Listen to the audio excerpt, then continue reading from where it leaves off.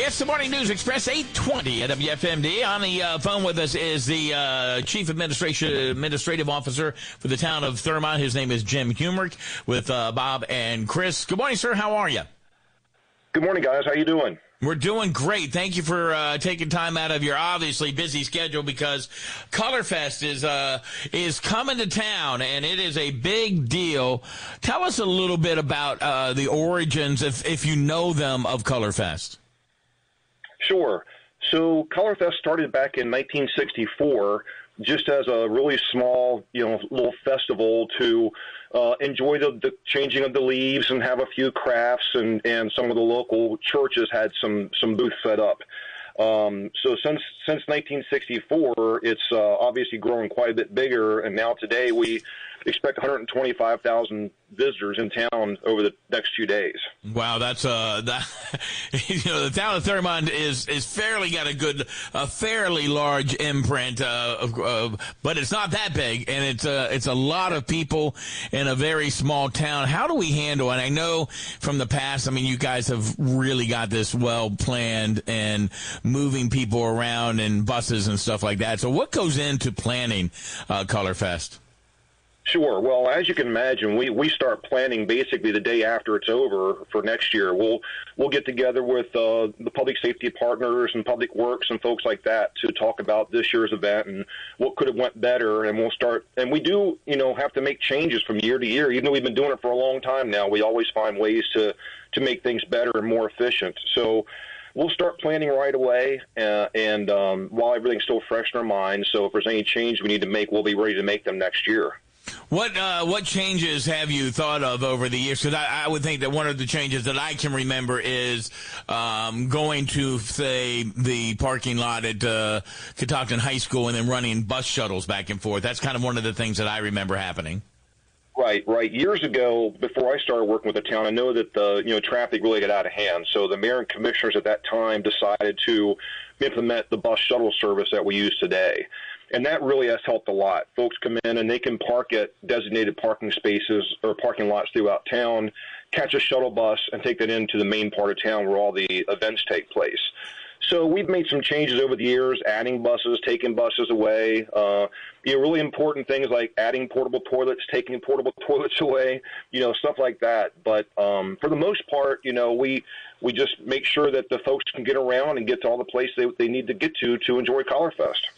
What does it take? So let me ask you, like I said, you've probably not been part of it forever, but is there somebody since you've been part of it that they have been there maybe since day one or not? Probably a couple people I can think of is probably Mayor Kinnaird. He hasn't been the mayor since day one, but he's been involved with Colorfest, I believe, since the very beginning. And then Carol Robertson, who's in charge of Catoctin Colorfest Incorporated, a private group that takes care of all the displays and events in Fairmont Community Park. She's been with it an awful long time, too. I wouldn't want to make them mad at me and say that they've been here ever since 1964, but they've been here a long time. Well, that's okay. I mean, sometimes it's good to have people who have been around. Since you've been involved, what are the changes that you've seen that you liked? And obviously, bad weather. We're not going to even talk about maybe the sprinkle of rain this weekend. Right. Well, even with the rain coming, I tell you guys, people still come. It's really something that folks come from all around to Colorfest, and rain doesn't really slow them down much. But I think the biggest changes that we've made, and we talked about this earlier, was just changing our traffic patterns, closing some streets down to make sure the pedestrians were safe. There were no vehicles on those streets. And just making sure that everyone can get into the center of town where most of the events take place at safely without causing too many traffic issues. We still have, quite a bit of traffic, as you can imagine, but the buses have really taken a lot of that off the streets. I know if you go up Route 15 north and you're like, why are there so many people on 15 on a Saturday? And you're like, oh, yeah, it's Colorfest. And why are people on Old Frederick Road? Oh, yeah, it's Colorfest. So it's good that you kind of make sure that the traffic patterns, and I know the signs are out there already. I mean, probably 5, 10 10 miles down the road for people to know that Colorfest traffic and where to go and where to park. 125,000 people in the small town of Thurmont. Do you have people who are against Colorfest? Do they ever say, we're just done with Colorfest? We want to, we just want to keep our sleepy little town? Well, I think the residents, they don't want to try to travel through town on Colorfest weekend. So I think we do have some folks that get kind of upset because traffic is such a mess and everything. If they need to go out to the grocery store, it's going to take them a lot longer to get to the grocery store than it would have, on other weekends. So yeah, I believe there are some negative feelings from some of the residents here, but I think for the most part it's all positive. I think most of the residents understand that this is an opportunity for a lot of our nonprofits to have a large fundraising effort, probably the largest for most of them in the entire year.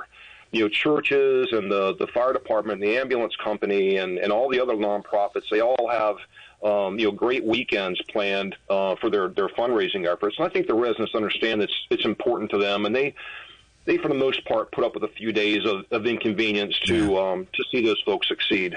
So if you're listening to this and Chris Michaels is sitting here going, hey, you know what? I'm going to buy me a bunch of bags of Famous Amos chocolate chip cookies. I'm going to put them in plastic bags and try to sell them and set up my own little table at Colorfest. That's a nay. You got to be prepared to do that well in advance with permitting processes, right?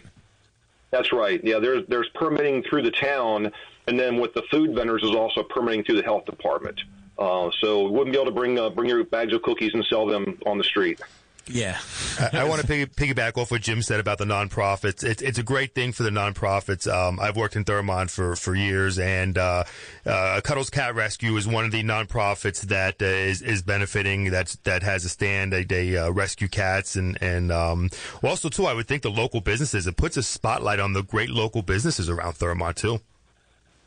Yeah, it really does. I know that all the restaurants do very well, and some of the retail stores in the downtown area, this is usually their biggest weekend as well. So, yeah, it's really a benefit for everyone, to be honest with you. Although there might be a few that disagree with me when I say that, but I think for the most part, both for businesses and nonprofits, it's a benefit to them. Well, I always know that it was always a time for my wife and my mother-in-law, and then even back when she was still alive, her grandparents' house right there in downtown middle of Thurmont. People would like to always say they're no longer there, but the rose bushes along the street and stuff, and they would go and have some lunch and stuff, and they always enjoyed Colorfest. Now, one thing that I was amiss, Jim, we're talking to Jim Humerick again from the city of from the town of Thurmont. What are the hours for Colorfest? So the hours are 8 a.m. to 5 p.m. Saturday and Sunday. Okay. So 8 a.m. to 5 p.m. and then on Sunday 5 p.m. they roll up the streets back to normal, hopefully, and back to normal for the town of Thurmont. 59 years that you guys have been doing the Colorfest? Yeah, that's correct. Yeah. Yeah, that's an amazing thing. Next year, 60. Yeah. But that's going to be good. So we already thinking about what we're going to do for the 60th? Well, not quite yet, but probably next week we'll start thinking about it.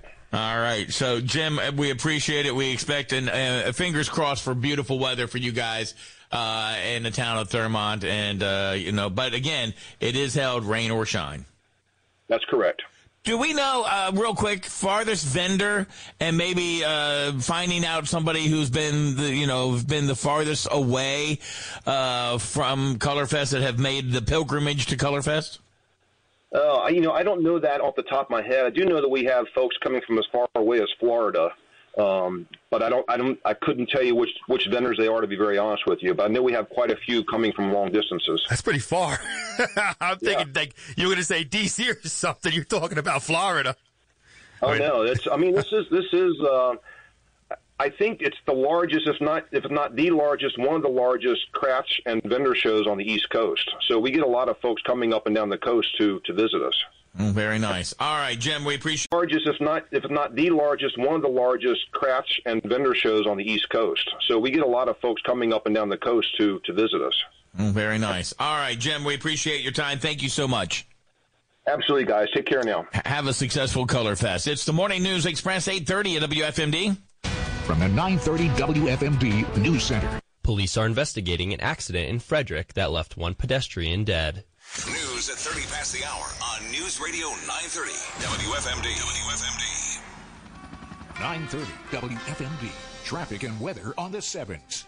We're still seeing some stop-and-go activity this morning on 15 northbound as you were traveling through Frederick. You're going to hit a delay before Jefferson Street to Rosemont Avenue. Now 70 eastbound, it's going to slow in between 40 and 29 and then stop-and-go before the Patapsco River Bridge. Getting onto 695, that is thanks to an accident on the inner loop by Security Boulevard, and that is taking out your left lane. And on 9 eastbound, it's still a slow ride this morning. It's going to see it slow down for you right around